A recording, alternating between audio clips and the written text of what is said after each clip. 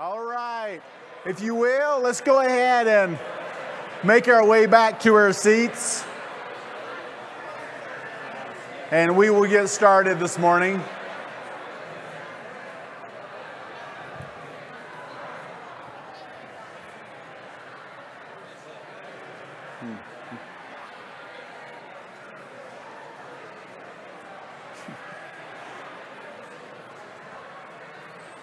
If you can find your seat, all 1,200 of you that are here this morning, that's what it feels like. All right. Happy Easter! Yeah, the resurrection changes everything. That's what we're going to talk about for a few minutes this morning. I'm Jerry. Some of you all are actually new because you're here to see your whomever, your niece or your granddaughter be baptized, and we welcome you. And others that are just here for Easter or maybe just wanted to come check out Redstone this morning. It doesn't matter. But we got a lot of people that are here this morning. I think that there's a message for all of us. So let me pray, and then here's what we're going to do. I'll kind of walk you through where we're headed. So we're going to do a little bit of teaching. I want to show from Scripture kind of what's happening today and why Easter is a big deal.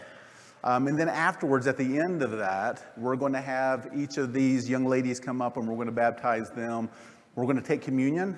We're going to sing a song. And then we're going to go do whatever we do on Easter afternoons. So that's kind of our agenda this morning. But we want to go to the Word of God and see what the Word of God says first. So let's open up our hearts and pray that He'll speak to us. Let's pray together. Father, we come into this morning. Sometimes on Easter, for whatever reason, things are just a little crazy, a little wonky. It was for me even this morning. And Lord, I pray that we'll put all of that aside.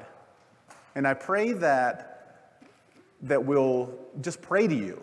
And that we'll say, Lord, speak to me. And that we'll open up our hearts, we'll open up our minds, and that we will be receptive to the teaching of your word. Lord, we're having a conversation with you in this moment.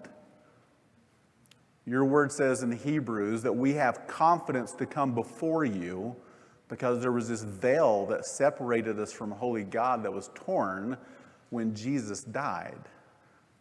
And we show up this morning because he did not stay dead, he resurrected.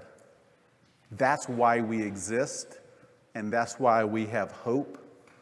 And in the overall scheme of things, it's the only thing that matters, is whether we believe that. So, Lord, speak to us this morning. May my words fall to the ground, and may everything that's from you and from your word and by your Spirit, may it sink deep into our hearts. In Christ's name we pray. Amen. All right. So if you've got your Bibles, we're going to jump into this passage. This is Romans 6, 1 through 11. If you don't have your Bible, it's up here. If you can't see that, it's in your worship guide. And you've always got a phone that you can go to if you need to. So we are coming together to celebrate the fact that our Lord Jesus Christ, our Savior, has risen from the dead and is very much alive. And today we're going to look at what happens to a person who has faith in what Christ has done. And we're going to see that through the posture of baptism. And then we're going to baptize 11 beautiful young ladies. It's always the ladies in this church. Why is that? We got a lot of beautiful young ladies. So let's jump into our passage. This is Romans 6, 1 through 11. I'll break it into two segments. First, we'll look at verses 1 through 5. The Word of God. What shall we say then? Are we to continue in sin that grace may abound? By no means. How can we who died to sin still live in it? Do you not know that all of us who have been baptized into Christ Jesus were baptized into his death? We were buried, therefore, with him by baptism into death, in order that, just as Christ was raised from the dead by the glory of the Father, we too might walk in newness of life. For we've been united with him, if we've been united with him in a death like this, we shall certainly be united with him in a resurrection like this. We know that our old self was crucified with him in order that the body of sin might be brought to nothing, so that we would no longer be enslaved to sin. For one who has died has been set free from sin. Now, if we've died with Christ, we believe that we will also live with him. We know that Christ, being raised from the dead, will never die again. Death no longer has dominion over him. For the death he died to sin once for all, but the life he lived, he lives to God. So you also must consider yourselves dead to sin and alive to God through Christ Jesus. If you go back from Genesis all the way to Revelations, you're going to see that the Lord oftentimes gives us these tangible illustrations to present an eternal truth. For example, you go look at the Old Testament and you see this sacrificial system that was in place where there was a lot of blood and there was a lot of killing, and that was there to represent the fact that the perfect Lamb of God would one day give himself for us. All of that points to Jesus. Or Noah builds an ark to represent the fact that one day God would rescue a people for himself. And then afterwards, he gives us the rainbow, which belongs to God, and he gives us that as a promise, as a reminder that he'll never flood the earth again. We fast forward to the New Testament, and we're going to see that this morning here when we take communion, Jesus takes bread and he breaks it. And he says, you see that bread that was broken? That's my body. That's what I'm doing for you. And then he pours this chalice of wine, and he says, you see the way that chalice of wine is pouring out, into this cup? That's my blood, and it's being poured out for you. So he gives these visual illustrations to teach us something. And we see the same thing in baptism. Today, as we baptize 11 young ladies who have each gone to their parents, asking questions, talking about gospel, making sure that they understand the tenets of the gospel. It's not something that when you get to the age of 7, 8, 9, 10, it's not something that you're supposed to do. Salvation, followed by baptism, comes once we understand what the gospel is. And these parents have communicated that to their daughters. And the daughters understand the gospel. And it's a beautiful thing. And they want to follow Jesus. Do they understand all the doctrine and theology that goes along with that? Probably not. It's a work. But just like Jesus said, come to me as a young child. Just have faith and believe the truth that I was dead and I was raised again, and you too can have eternal life. And that takes us to this purpose of baptism, another tangible illustration that gives us an eternal truth. The first thing that someone is told to do after they come to faith in Christ is to be baptized. In this passage in Romans 6, it shows us why. It ties directly to the resurrection and the things that need to be understood for the eternal richness of this morning's baptismal ceremony to be properly understood by all of us as well. Easter morning, lots of people come out on Easter morning, and I expect that there's 3 groups of people here. I expect that we have people that probably show up on Easter that really, if they're honest, they're just not that religious. I expect that we have other people, like I was most of my life, that go to church on a regular basis, would probably say, if I was taking a survey or filling out a form or whatever, or someone asked me, I would say that I was a Christian. But the truth of the matter is, you aren't and I wasn't following Jesus. And then there's other individuals that get it, that see it, where the gospel message has transformed your lives and you're following him. And I believe that the Lord has a message for all 3 groups today. It's the simplicity of what the gospel is and why we baptize afterward. There's this word, gospel, that just means good news. And a few years ago, I was trying to think of creative ways that I could remember just the tenets of the gospel when I'm sitting down and talking with people, and this is what I've used. You can't understand the gospel unless you start with God. Okay, so gospel itself means good news. So there's this really good news. Well, good news doesn't mean anything unless you understand bad news. So we start with God. Who is God? He's holy. He's righteous. He's perfect. He's not like us. So much so that in Isaiah 6, when Isaiah comes before the presence of God, he says, "Woe to me, I am undone. I am a man of unclean lips, and I live amongst a people of unclean lips." I recognize how sinful, as a prophet of God who's speaking the oracles of God, I recognize how sinful I am by coming into the presence of God. Gospel begins with God. I say this often. I'll say it again. You can't breathe another breath. The next breath that comes out of your lungs and enters into this gymnasium is a gift of God's grace. Your heart will not beat again unless the Lord Jesus, your Creator, enables you to do so. And we, humanity, are an arrogant lot. And we have rebelled against our Creator, which leads us to the O. There's this O, this obstacle, this obstruction. You can use whatever word that you want to, but it separates us from holy God. Romans 3:23 says, all have sinned. All have sinned and fallen short of the glory of Almighty God, the perfection, the holiness, and the righteousness of Almighty God. There's a chasm there, and it separates you from Him, and you cannot enter into His presence because of this O, this obstacle of sin. And unless you recognize, and unless I recognize, I'm a sinner. I'm broken, like Isaiah. I am a man of unclean lips, and I live amongst the people of unclean lips. Unless you understand that, why would you need a Savior? Life is good. I've got everything I need. It's hard sometimes, but I'm all right. I'm not that bad. I'm definitely not as bad as the Joneses or whomever. And if we have that kind of a mentality, we're not going to need or see our need of a Savior. There's this obstacle of sin. And then we hear these words, "Unto you is born this day in the city of David a Savior." A Savior.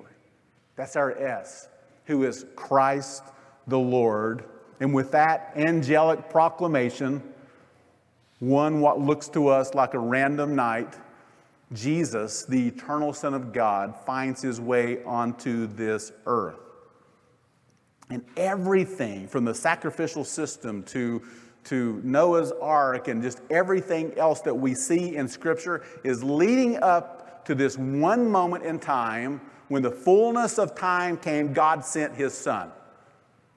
And Jesus, the Savior, enters into the world. The Word of God says, Jesus says, you diligently study the Scriptures because you think that in them you have eternal life. Like if you read the Bible and if you can memorize Scripture and you understand Scripture, that you're going to have eternal life. And He says, but these Scriptures, they speak of me. Everything is about me coming as Savior. And if we miss that, and if we think, oh, He's calling us to be religious, to do good deeds, to say no to certain things and yes to other things, and to love people and be kind to them. And if I do those things, my good list is going to outweigh my bad list, and the Lord will allow me to come in. No. You're broken. You've sinned.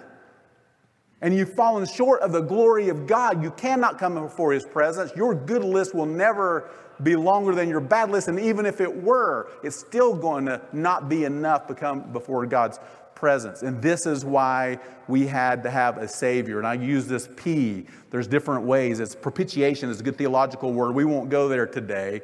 But He paid, or He took our place.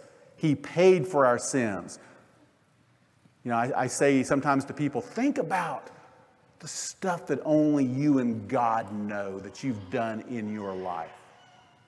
Your worst sin, your worst year, your worst month, and maybe nobody knows that thing that you did. It was bad. It was dark. It was true rebellion. It was true sin. And you try not to think about that, but in that moment, as I'm reminding you of that, that's what Jesus died for. He paid the penalty for that sin so that you could come before the presence of Almighty God. He took your place. 2 Corinthians 5:21 says that he who had no sin became sin for us, that in him we might become the church. We might become the righteousness of God. The righteousness that makes God God is imputed, or it's given to us and it clothes us so that now we can come before his presence. And the E, in doing so, once we believe, once we understand, I am sinful. God, you are holy. I am broken. I recognize my sin, and I believe this good news that you died, but that you rose again, and that death took my place, and it paid the penalty for my sin. You have an eternal an eternal relationship with the Creator that gives you breath and that enables your heart to beat. He has created you for his glory so that you might know him and walk with him. It is not so that we can live the American dream. God has created us, and when we receive the gospel, we live for eternity. We have an eternal relationship with him. Our future is sealed. And then I come to this L, and it just holds everything together. It's the foundation for why he did it. For God so loved the world that he gave his one and only Son. For God so loved the world that he gave his one and only Son. And if we would believe in him, we won't perish. Our sins won't send us to hell, but we will have eternal life. It was the hardest thing for me, and I've said this many times, it was the hardest thing for me to recognize in my own walk. I understood Christianity, I understood the gospel, but to think that he loved me and that he gave himself for me, it was too much. It was too hard. Why would he do that? And then one random day, that kind of sunk into the pores of my skin and into my thick brain, and I understood in my heart, oh, this isn't just this general, I love people. He loved me, and he gave himself for me. You are the me this morning. There are people here that do not know the Lord. You are not following Jesus. I don't think that that's such a bold declaration. I think that that's probably true. And he loves you. And he's given you good news that you might know of his love. God is love. We wouldn't understand love apart from him, but he's also perfectly holy as well. And to those who rebel against him, who've lived offensively toward him, opposing him by their actions, living for themselves instead of for his glory, in his divine perfection, he cannot let that rebellion go. He wouldn't be God. He has to deal with it because he's perfectly loving, but he's also perfectly just. And the good news is that he's able to do both of those at one time. He's holy, yet he loves us, so he gives himself for us to show his love, but also to appease his justice by paying the penalty that we so badly deserved. He did walk on this earth. He came as a baby, and he walked. And as he walked and as he talked, especially the religious people, he would do this thing where he would give them an illustration or a teaching, and what it would do is it would reveal their hearts. It would reveal their sins, and it made them angry, and it made them frustrated because he was taking everything that they knew about religion and us trying to work our way to God, and he was eradicating that and saying, that'll never do it. I know your hearts. And they got so angry, they, as in humanity, as in us, the easier thing to do is just rid the world of him. So they killed him, or we killed him. Humanity said, we don't want to be exposed. We don't want our sins to be revealed. We were fine until you came around. We liked our religion. So let's put him on the cross. Are you sure you don't want Barabbas? I mean, you want Jesus instead of Barabbas? And they're like, crucify him. Give us Barabbas. The one that was innocent was the one who gave himself that we might have life. We did that. And he loved us nonetheless. While we were still sinners, Christ died for us. That is good news. That is the gospel. The love of a holy God towards sinful man, being willing to come to earth, walk amongst us, and die a horrible death, that as the perfect Lamb of God to give himself for us. It's good news. It's really, really good news that thing, that month, that week, that year, that thing that you want to block out of your mind that was so dark and so bad and you're so embarrassed by it, that even that, Jesus can look you in the eyes and say, your sins are forgiven. I paid the penalty for that. Do you see that? It's really, really good news. And that's what this morning is about. And it takes us back to this passage. I'll walk through it pretty quickly, but let's go back and look at it again. Romans 6, we'll look at the first 5 verses. What shall we say then? Are we to continue in sin that grace may abound? By no means. How can we who have died to sin still live in it? Do you not know that all of us who have been baptized into Christ Jesus were baptized into his death? We were buried, therefore, with him by baptism into death, in order that, just as Christ was raised from the dead by the glory of the Father, we too might walk in newness of life.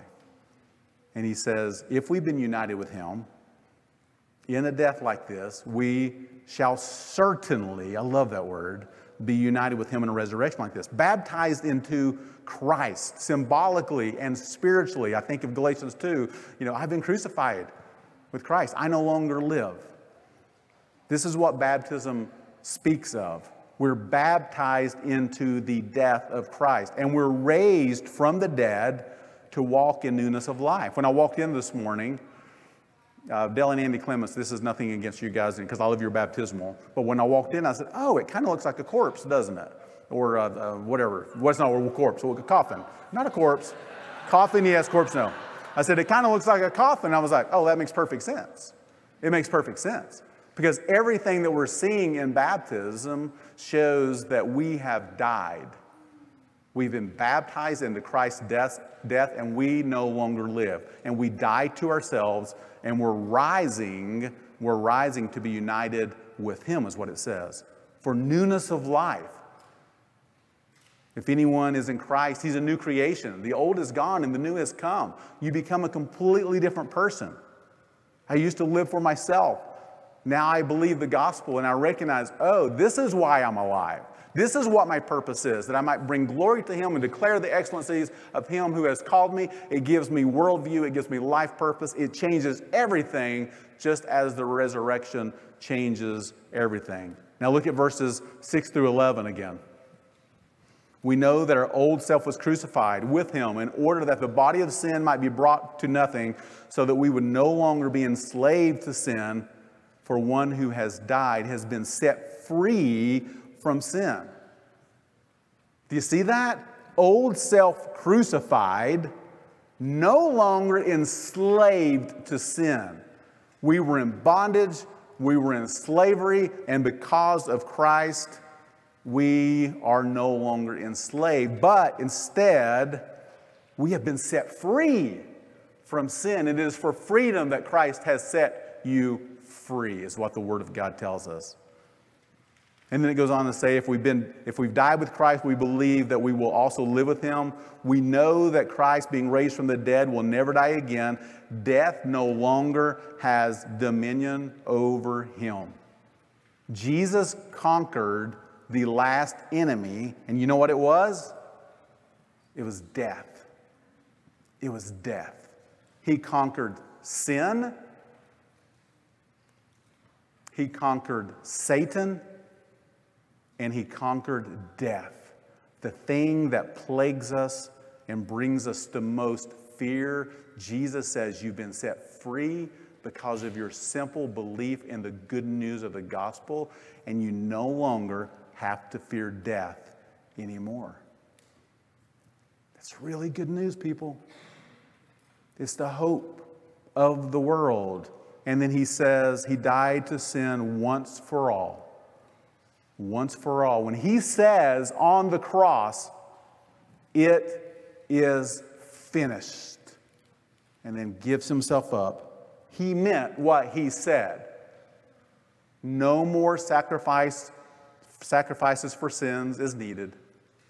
No more sacrificial system is needed. Everything to this point was pointing to this one moment where Jesus would say, it is finished, but then instead of staying in the grave, he rises from the dead. And if you believe that, and it ends with this, so that you also must consider yourselves dead to sin and alive to God in Christ Jesus, if you believe that, the sin that once plagued you no longer has to plague you anymore. I always use the illustration of the choke collar. And before you came to Christ, like the enemy, you would fight against him, but he would just yank, and eventually you would give in. Jesus just removes the choke collar. The enemy is going to continue to bark out orders, and in your flesh you may think, oh, I have to give in to that. And Jesus is like, no, you don't. I died for that. You no longer have to give in. Instead, consider yourself dead to sin, but alive unto God in Christ Jesus. So to truly understand the gospel and the purpose of baptism, we have to understand this. Life comes through death, and resurrection cannot happen without death happening first. Life comes from death, and resurrection cannot happen without death coming first. That's where salvation begins. And after we die to ourselves, and by faith we come to Jesus, we believe the gospel, and then we're baptized, we then become both dead and alive. We become dead to sin. It no longer has power over us. And we become alive to God, to walk with Him, to know Him, to be used by Him, and one day to forever be in His presence. I said this earlier, or maybe I didn't, maybe I just thought it, but to some people that hear this, the Word of God says, it's going to sound like complete foolishness. So you're saying that the sacrifices were pointing to Jesus, who was God, was going to come to the earth, and He was going to reveal sins, and then He was going to go on a cross, and He was going to die, and He was going to raise to life? That's what you're saying, right? Yes. To some people, that's going to sound like foolishness. But to those of us that are being saved, it's the power of God unto salvation. It's the thing that changes everything, and it gives us this peace that we so badly need, and this forgiveness that we fight for our whole lives, and a purpose that we try to find in every other way. The gospel changes everything, and the gospel is true because the resurrection is true. Jesus is alive. You may not understand that, but for many of us, it's the only reason that we are different than we once were.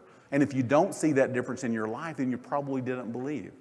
Because Jesus lives within us and He changes everything. So to the non-religious unbeliever who is in the sovereignty of God, found his or her way in a gymnasium in Elizabethton on Easter morning, this is the answer. That void, that hole that you struggle to fill and are never satisfied, this is the answer. This is it. It's the gospel. It's the sacrifice of Jesus. Our need to die to ourselves, to quit living for ourselves, to get up off of the throne of our lives and say, Lord, I repent. I am so sorry. I believe that you died for me. You are now on the throne. I serve you. He is the answer. To the religious, to some people that walked in thinking, I think I'm a Christian, or I thought I was a Christian, but were never truly following Jesus. Just wanted to go to heaven. Maybe you've been baptized. I was. Maybe you did say yes to some questions that the pastor asked you. I did. But then I went my merry way because I thought I had my ticket to heaven, and it doesn't work that way. We don't have time to go through all those passages, but Jesus is really clear. It doesn't work that way. To you, your religion will never save you. Your church attendance will never save you. Your baptism will not save you. The only hope that you have is faith in Jesus, this risen Savior, and this gospel that he declares.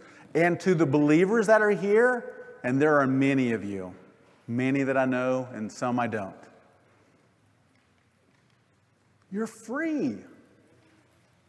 You're forgiven. Quit living like you're in bondage. You've got something to declare to the world. Don't hide it. They're looking for answers, and we have the answer.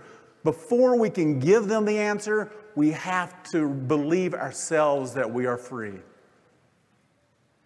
It is for freedom that Christ shall set you free.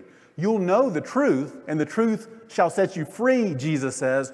We are free. Count yourself dead to sin, but alive unto God in Christ Jesus. Believe these truths and worship. Worship him. And to the new believers, girls, this is you. To the new believers, these 11 young ladies, you are now showing your parents, your relatives, this church, a host of heaven. The angels are watching you this morning. Jesus is watching you this morning.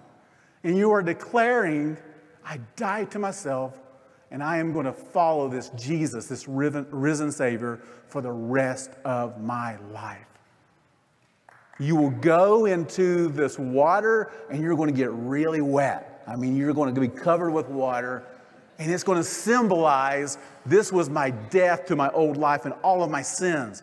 And you're going to come back out of that water, and we are going to rejoice because you're now a new creation in Christ Jesus. You are alive. You are his. Believe that, girls. Believe that. And follow him for the rest of your life. 1 Peter 1:3, blessed be the God and Father of our Lord Jesus Christ. According to his great mercy, he has caused us to be born again to a living hope through the resurrection of Jesus Christ from the dead. He's risen. The gospel is now made possible to everyone who believes. And if you want to confess Christ, if you want to believe that gospel, it is yours this morning.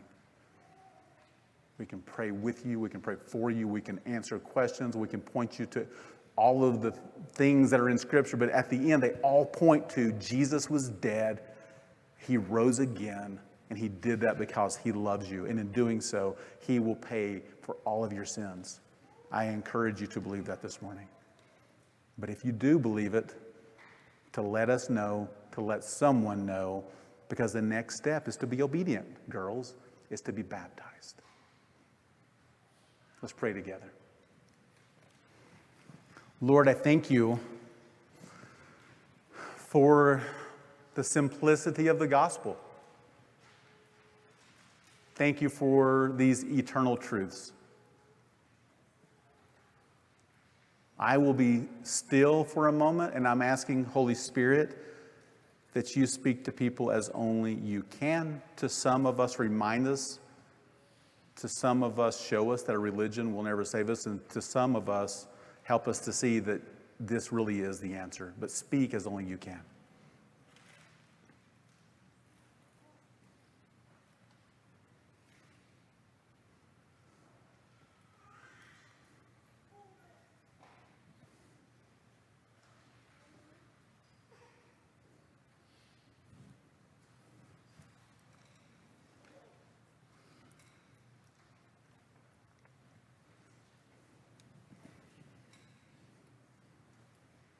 Keep your heads bowed, but if you are sitting here this morning and if you've heard this simple message of the gospel, and if you want to know more, if you have questions, if you believe, we would say that there's a little box back in the back. You can fill out a form in the worship guide, or there's some on the back table, and just stick it in the box, and we'll be in touch with you this week.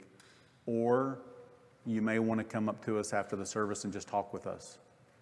But don't leave here without letting someone somehow know that I've been convicted of my sins and I believe the truth of the gospel. Lord, thank you for this message. Thank you for these girls and their families. And I pray now, Lord, as we step into a time of baptism, that we will see this optic, this visible illustration of everything that was just declared from your word, from death to life. In Christ's name we pray. Amen.